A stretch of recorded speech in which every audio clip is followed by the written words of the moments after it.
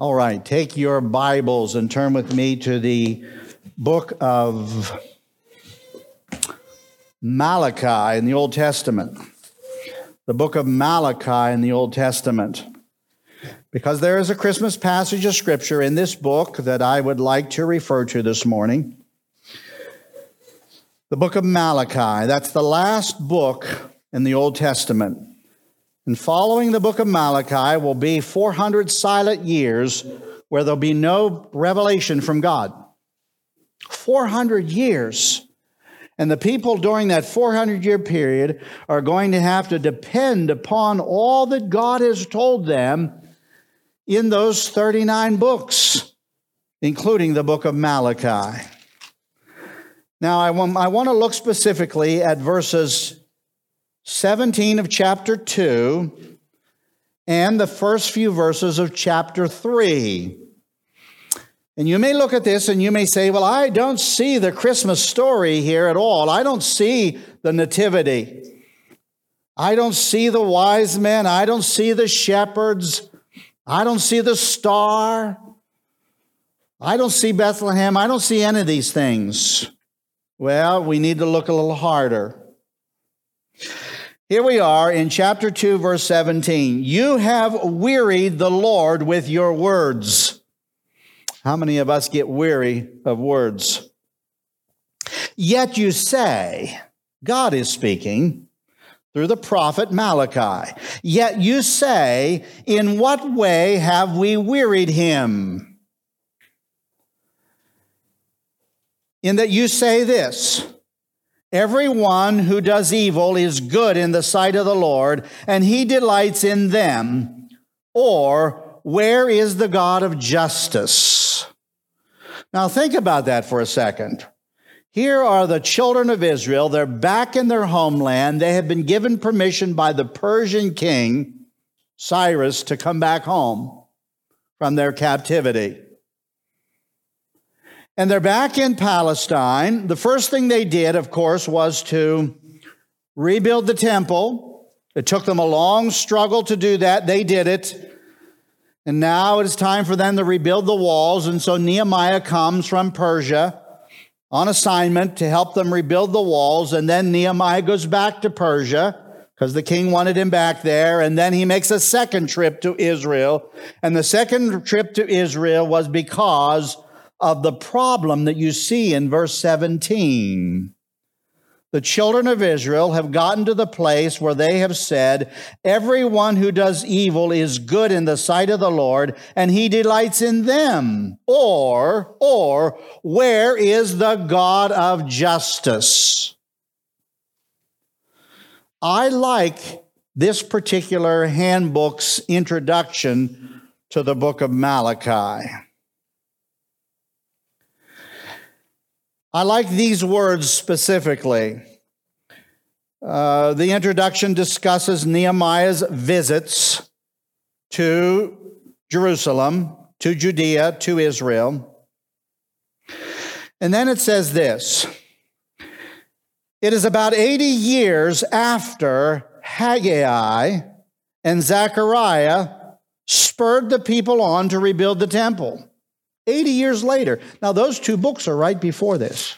You have Zechariah, and right before Zechariah, you have Haggai. And 80 years later, the children of Israel have been in the land. They've rebuilt the temple, rebuilt the walls, but they're in a terrible, terrible spiritual condition. And he describes it very, very well. It is a difficult waiting time, and disillusion has set in. Times are hard. The people are poor, ground down by foreign powers. The prosperity promised by Haggai, if they get their priorities right, has not materialized. And Zechariah's glorious predictions of the future Messiah, King, and the day of God's judgment and restoration have not come to pass. It is hard to hold on to hope as the waiting drags on. The people are beginning to doubt the words of the prophets, to feel God has forgotten them and let them down. And this shows in an increasing casual attitude to worship and the standards God has set them. And may I add to that introduction, it has resulted in a number of sins that are hard for us to imagine. And so when Nehemiah comes, and by the way, when Nehemiah writes the book of Nehemiah, it's almost identical to what is said here in the book of Malachi. Now, I want to trace this just for another minute before we go any further, because there are a couple of other examples I want you to see of the problem that the children of Israel are having. Their heart is not in their relationship with the Lord. They're very discouraged. And it has led them to increasingly add sin upon sin in their society. Look at chapter 1, verse 2. God says this to Israel, I have loved you, says the Lord. And their response is, really?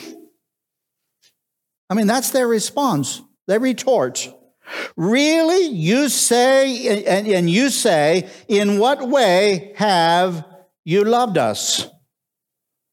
You're challenging the Lord. You're saying, Lord, you say you love us, but we don't believe it. We don't see it. Not from our perspective can we say that we understand that you love us. They're skeptical, and they're objecting to what the Lord has to say. But there are other illustrations. Go to verse 6, all right? If I were to give you the background, it would be in verse 6 of chapter 1, a son honors his father, and a servant his master. If then I am the father, where is my honor? And if I am the master, where is my reverence? You can tell already that the children of Israel are not reverencing the Lord. And then he says, yet you say, and he says this several times throughout the book, yet you say, in what way have we despised your name? How have we done that to you? Now, most of us would look at a statement like that and say, come on, are you playing dumb? Come on, don't you understand? Are you really that dense that you're challenging the Lord on this and suggesting that we're okay? We don't understand where you're coming from. We're just clueless. God answers every single one of these statements that Israel makes. Answers every single one. And when they say, in what way have we despised your name? God answers in verse 7 and says, you offer defiled food on my altar. And then, but say, in what way have we defiled you? You offer defiled food on there, and then you say, well, Lord, how have we been disrespectful to you? By the way, in the book, and we don't look at it today, this morning, but God says, would you have a big meal at your house, and would you offer bad food to your guests?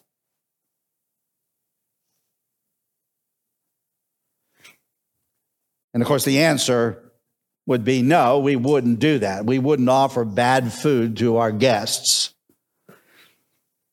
But you're doing that with me. Verse 7, you offer defiled food on my altar, but say, in what way have we defiled you?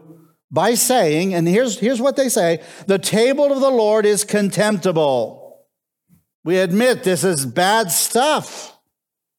And when you offer the blind as a sacrifice, is it not evil? And when you offer the lame and the sick as a sacrifice, is it not evil? They're taking the worst things that they have in their flocks, and they're offering it before the Lord. Now, in verse 12, I want you to see, this is not just something that comes up once or twice in the book of Malachi. It goes all through the book, clear to the end. In verse 12, but you profane it in that you say, the table of the Lord is defiled, and its fruit, its food, is contemptible. You also say, and here's a new part, oh, what a weariness and you sneer at it, says the Lord of hosts. And you bring the stolen, the lame, and the sick, thus to bring an offering. Their heart is not in their worship. Their heart is not in their relationship with the Lord. It's too hard, they say, to serve Him. I'm tired of it. Tired of worshiping the Lord. I'm tired of all of this stuff. It's okay for us to do what we're doing because God is treating the unbeliever or the evil person in the same way He treats us. There's no difference.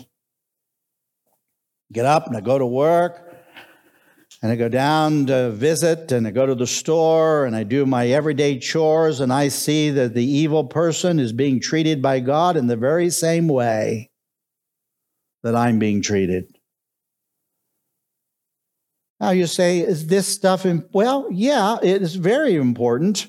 I wanted to give a sermon this morning that was just totally the nativity scene. I wanted to do that. But this Christmas passage includes a lot more, and there's a very good reason why it's critical for us to deal with that.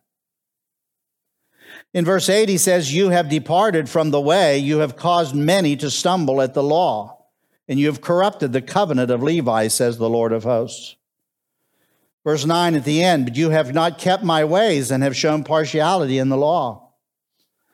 But if we would go back and we would look at the statements that they make, we could continue and continue and continue and continue until we reach chapter 3, verse 13, where God makes a conclusion. I'm skipping over several. You probably guessed that for sake of time. So we reached verse 13, and God says to the children of Israel, your words have been harsh against me, says the Lord. Yet you say, what have we spoken against you?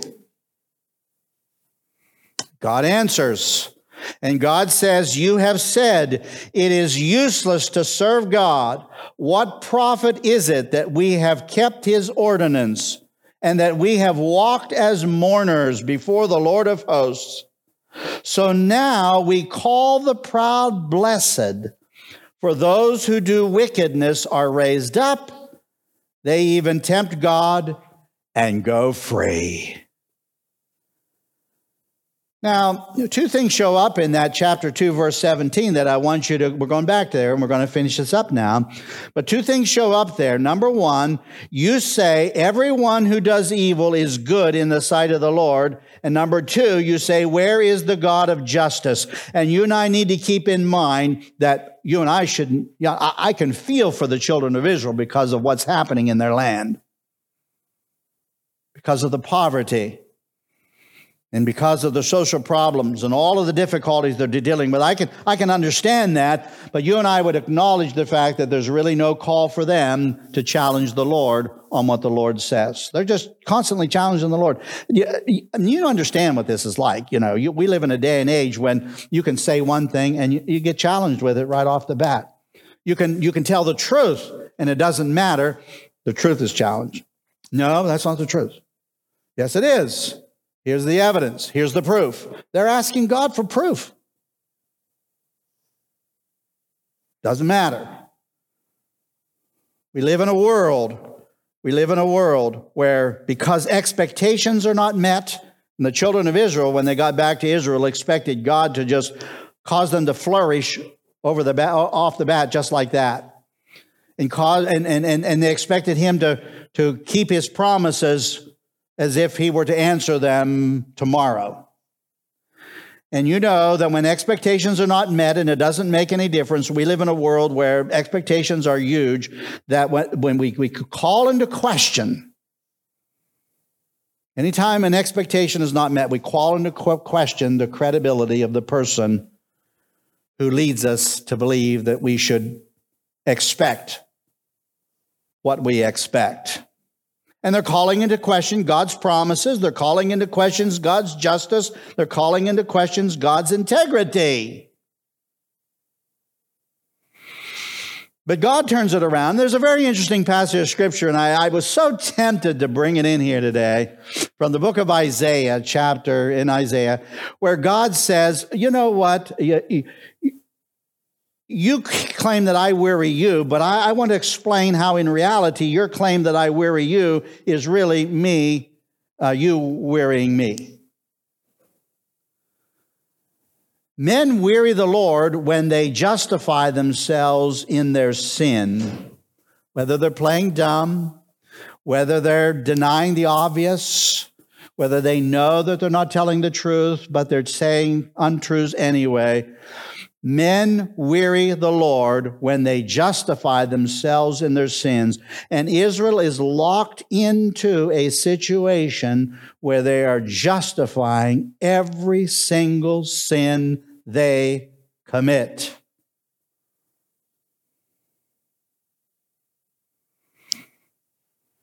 Isaiah states it very, very well. In chapter 5, you don't have to turn to Isaiah chapter 5. Let me just read it to you. You might want to write it down in your notes.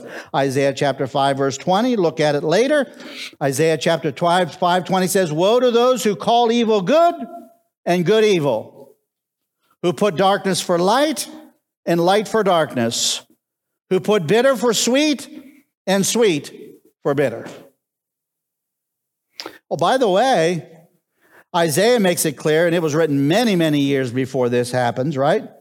In Malachi. Isaiah says that God is a God of justice. And so, Isaiah 30. That would be Isaiah 30, verse 18. Write it down, look at it later. So here's God's response in chapter 2, verse 17, in verse 3. "Behold, I send my messenger, and he will prepare the way before me. And the Lord whom you seek will suddenly come to his temple, even the messenger of the covenant in whom you delight. Behold, he is coming, says the Lord of hosts. But who can endure the day of his coming? And who can stand when he appears? For he is like a refiner's fire and like launderer's soap. He will sit as a refiner and a purifier of silver. He will purify the sons of Levi and purge them as gold and silver, that they may offer to the Lord an offering in righteousness." Now, in a couple seconds, we'll go a tad further, but I want you to see what's happening, because this is a wonderful Christmas passage of Scripture, because it talks about the advent of Christ, his first coming into this world. Now you say, well, how can you prove that to be true? Well, you write these down. You don't have to look at them now, but we're in the book of Matthew right now. So in Matthew chapter 11, this is, of course, the daily Bible reading for this week, book of Malachi. But Matthew is also part of that. So linking together several verses of Scripture, let me just mention them to you. In Matthew chapter 11, verse 10, this verse is quoted, where the Bible says that the Lord whom you seek will suddenly come to his temple, even the messenger of the covenant. Behold, I send my messenger, and he will prepare the way before me. That's quoted in Matthew chapter 11, and it refers to John the Baptist and Jesus Christ. Mark chapter 1, he begins the book in chapter 1, verse 2, quoting this verse of Scripture. "I will send my messenger, and he will prepare the way before me." That refers to John the Baptist and Jesus Christ. And if you're not close enough to the story because you're in the life of Jesus, we can go to Luke chapter 1, verse 76, which is in the heart of the nativity events, the heart of the birth of Christ. And in Luke chapter 1, verse 76, this verse is quoted in relationship to John the Baptist and Jesus Christ. My favorite is in John's Gospel, chapter 1, the beginning of Jesus' ministry, when this verse is quoted in John chapter 1, verse 23. And John turns right around and says, "I'm not the Christ. I just come to be the forerunner of Christ." And then the very next day says, "There's the Lamb that's going to take away the sin of the world." Christmas passage, Yes.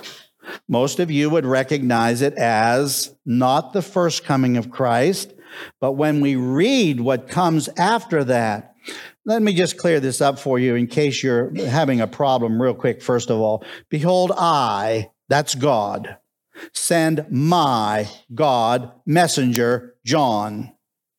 And he, John, will prepare the way before me, God. And the Lord, Jesus, whom you seek, will suddenly come to his, Jesus, temple. Even the messenger, that's Jesus, of the covenant, in whom you delight. Behold, he, Jesus, is coming, says the Lord of hosts. And if you didn't get that, in verse 2, what does it say? Who can endure the day of his coming? 3 times you see the coming of Christ in verses 1 and 2. And by the way, you and I can easily link this passage of Scripture with the very last part of Malachi, where 4 times God tells us that Jesus is coming. In chapter 4, verse 1, for behold, the day is coming, burning like an oven. And further down, before the coming of the Lord, verse 5, that dreadful day of the Lord. Verse 6, I will come, and be careful when I do. And most of us would say, because here's what I want to clear up an issue here before we close. Most of us would look at this and we don't see the nativity here at all, but I've already put those 2 events together so that we understand that this is the first coming of Christ that's being described. When he says he will go into his temple, Jesus was taken to the temple as a child. He was at the temple at 12 years of age. He threw the money changers out of the temple and ministered in the temple during his ministry. And that ought to be a start for you right there. But having said that, you look at this passage and say, I don't see the first coming here. I see the second coming of Christ here. How many thought that the whole time we were looking at this and saying, I don't see the first coming. I see the second coming of Christ here. When I see words like, who can endure the day of his coming? When I see words like he is going to be like a refiner's fire and a launderer's soap, I see the second coming of Christ in all of this. When I see that he's setting up a court scene in verse 4, and as he sets up the court scene in verse 5, shall I say, and he comes to judge, and he's going to be a witness against sorcerers and adulterers and perjurers and those who exploit wage earners and widows and orphans and against those who turn away aliens and don't fear me.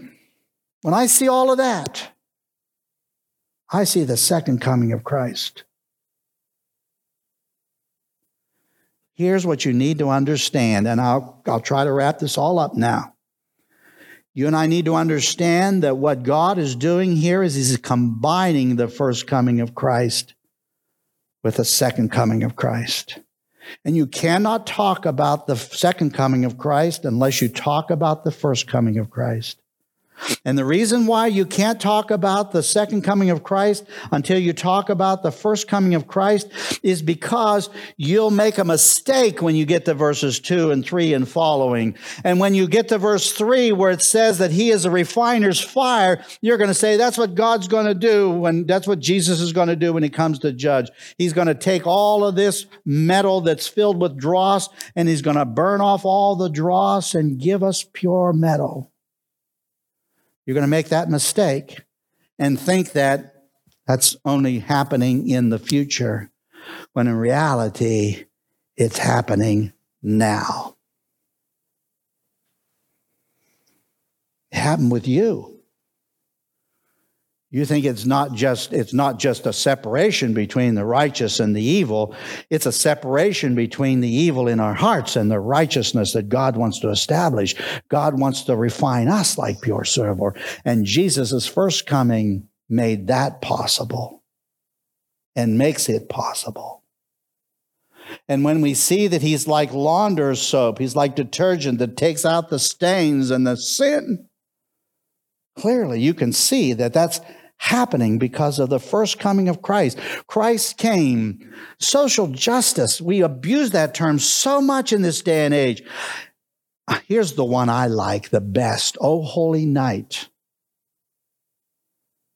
The slave is our brother, and in him all oppression shall cease. The second coming of Christ. Right? Amen. But what kind of oppression is Jesus releasing us from because of his first coming? He's releasing us from the oppression of sin. I read this over several times, and I said to myself, you had to make the sin of Israel clear before their eyes, before you would say, behold, Jesus is coming. Think about it. How much of the world is going to be affected by the Christmas story and the coming of Christ and our invitations to share the gospel this Christmas time? If everybody you talk to says, I'm okay. My sin's all right. I'm not as bad as you think. And everybody justifies their sin. And everybody questions God's promises and is skeptical and wants proof for everything God has promised. Did we get a changed world that way? No. So God combines the first coming of Christ, and he says, listen, with the second coming of Christ, and he says, listen, I've come first to purify, to free you from your sin. If that doesn't happen, I'm coming to judge. Because God is a just judge. And I'm coming to judge. And that's not a pretty picture.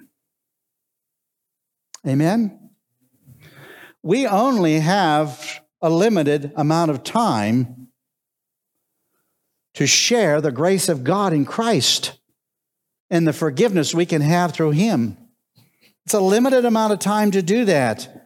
And we need to share it with the world. But God's judgment on sin is eternal. Right? So, Lord, as we think about Christmas, we think about your grace. Lord, you could have bypassed Christmas altogether. You could have said, I have a standard, I have a righteous standard, and everybody is to obey it. Nobody can obey it, so everybody is doomed to an eternal hell. You could have done that, Lord. But you chose not to do that. Because of your love for us, you have chosen to look at us, and you have chosen to say, I am willing to pay the penalty for their sin personally. In Christ, the penalty is paid for those who will be saved.